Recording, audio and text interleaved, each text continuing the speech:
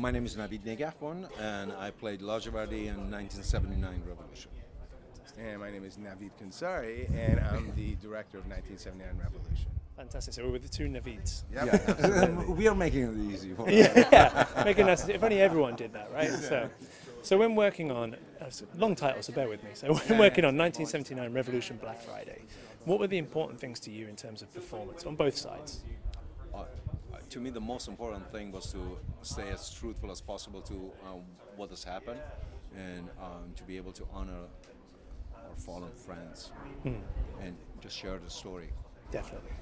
Yeah, I think there's a great responsibility when you start doing something that's interactive, considered, kind of for frivolous entertainment, and you take on something as serious as the Iranian Revolution. And at the same time, we saw a great opportunity in taking phenomenal Iranian American actors who are either playing terrorist or prophet and giving them a more in-depth kind of role so they can actually portray, and by doing so, show the humanity that exists even in these, kind of crazy moments that take place. So the challenge was there, and for us also, more importantly, this is the first game that's really kind of treading on that, definitely. bringing real world experiences to the table. So as a result, we're excited about cracking open a new genre, which we're referring to as verite games. So Oh, very fantastic. excited about that. Well, that leads me on to my next question, because it's quite an intense subject, the kind of subject of the game, obviously. Now, again, from both sides, how did you make sure that you wanted to do that tastefully, and how did you make sure that the performance encapsulated the right emotions throughout? Well, I mean, I think The best way Yeah. would be to play the game and watch it.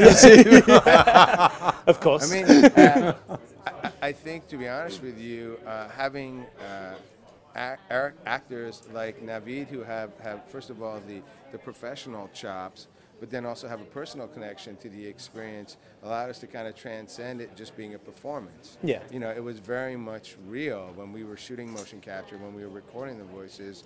My job was actually easy because Navid could go to that place pretty much by himself, and I would give him directions in terms of the scenes, but other than that, I felt like we all, the entire cast, to be honest with you, have a personal connection to this experience, and I think it was key to making sure that it was successful.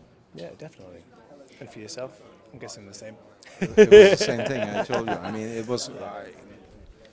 I cannot. He said it so beautifully that I cannot add anything to it. Okay, then final question then, possibly difficult.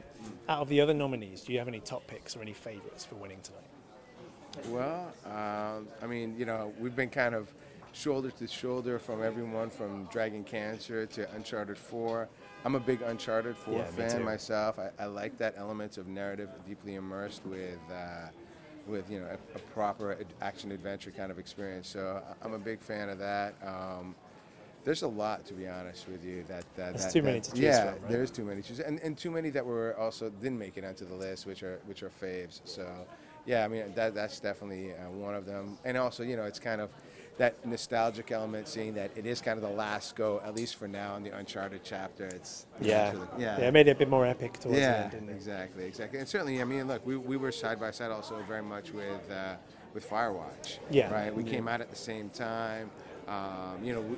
We've worked intimately from my time at Rockstar with Max Payne and Alan Wake and the Remedy crew, so wanted to see Quantum Break get a proper shout out here as well. So, these are the games that we've enjoyed, and guys that are some of them that are here.